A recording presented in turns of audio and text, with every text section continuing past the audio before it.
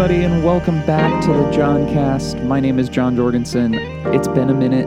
I apologize. I have fallen behind here on the Johncast. I'm a few weeks behind right now, but we're going to play catch-up over these next couple days. So you've gone a few weeks without a new Johncast episode. You're likely going through withdrawals, you're sweating, your stomach hurts, you're experiencing all the symptoms. But today and over the next couple days, you are going to get a rush of medication in the form of 4 new Johncast episodes. So let's do a little housekeeping, and then we'll get into today's message. If you remember, we started a brand new series a few weeks ago, Technology, Theology, and we're going to finish up that series today. Today, if you're listening to this on the day it comes out, which is Friday, you are going to see 2 new episodes dropped into the Johncast feed, which will complete this Technology, Theology series. Then tomorrow, I'm going to be dropping a bonus episode in this Technology Theology series. I watched the new documentary on Netflix, The Social Dilemma, and I have some thoughts. So if you saw the documentary and you're interested in listening to that episode, that will be coming out tomorrow, aka Saturday, October 3rd. And then also, if you haven't watched the documentary yet, maybe you can watch it tonight so that you're prepared to listen to my sort of reaction podcast tomorrow.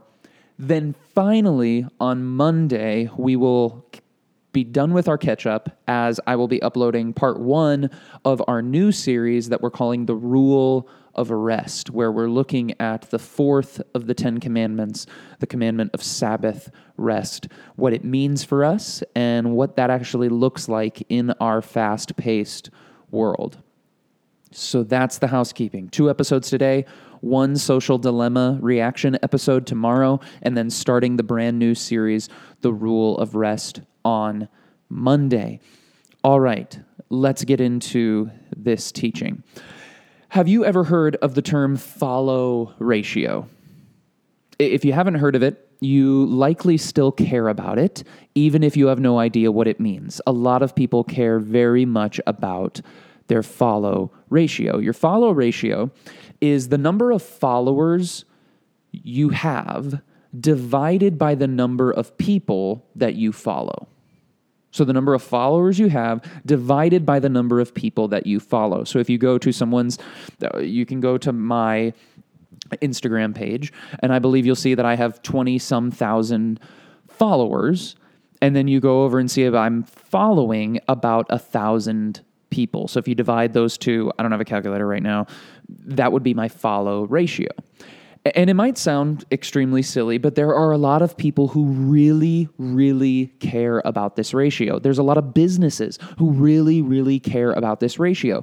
They care so much, in fact, that I know people who do this. They go through and unfollow people at least once a week just so it looks like they have more followers than people that they are following.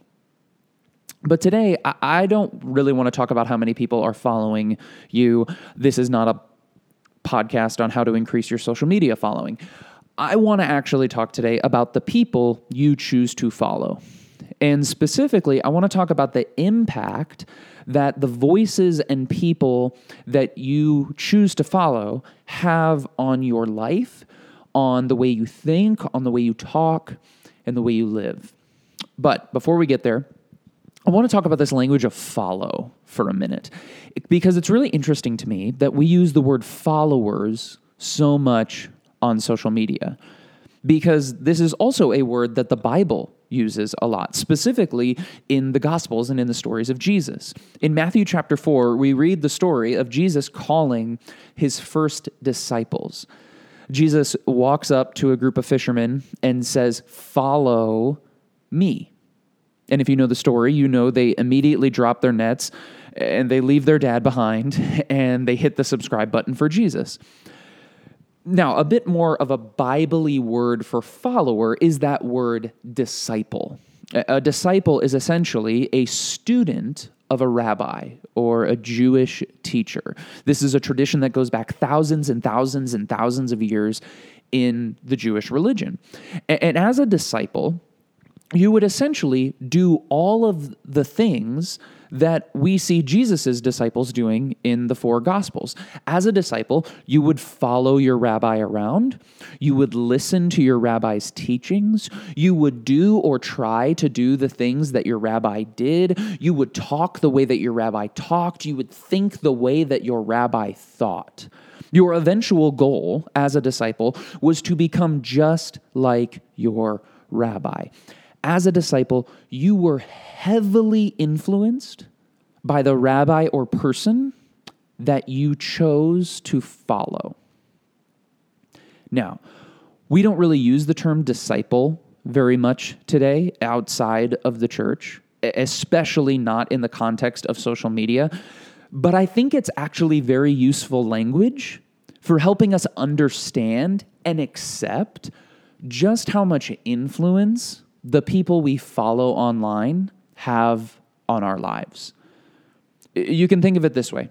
Whoever you follow, they are discipling you. That's just the reality. Whoever you follow, whatever voices you listen to the most online, whose ever videos you watch the most, whose ever podcast you listen to, aka me, whatever content you engage in most consistently, that person is discipling you in a way. By this logic, Dwayne "The Rock" Johnson is a rabbi of mine. And if you don't believe me, all you have to do is look at the way that Kylie Jenner dresses and the way that Kylie Jenner does her makeup, and then go to Kylie Jenner's followers and look at the way that all of her Instagram followers dress and do their makeup. They are disciples of Kylie. Or just watch the way that Steph Curry plays basketball. And then go to a local gym and watch a bunch of 11-year-olds only practicing shooting three-pointers. They are disciples of Steph Curry. And by the way, what do they yell when they're shooting those three-pointers? Curry! Exactly. Whether we want to admit it or not, the people that we follow, they are discipling us in some way. They are influencing and shaping and helping form the person that we are becoming. And by the way, this can be a good thing and it can be a bad thing. I'm not saying that it's only ever a bad thing. Unfortunately, though, many people, and especially, again, Christians, we just don't really think of it like this. Most of us are actually pretty unintentional with who or what we choose to follow online. For most of us, the only filter that we use is, do I enjoy following this person? Rather than asking, what is following this person actually doing to me? What is the fruit in my life that is appearing because of the influence that I am giving this person on my mind and on my heart? You can think about it this way.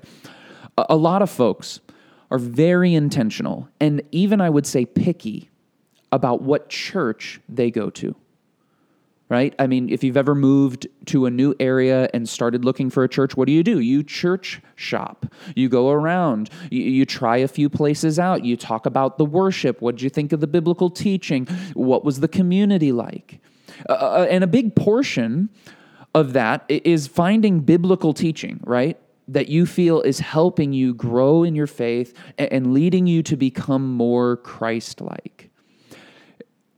Now, how much time are you going to spend listening to that church's teaching each week? 30 minutes?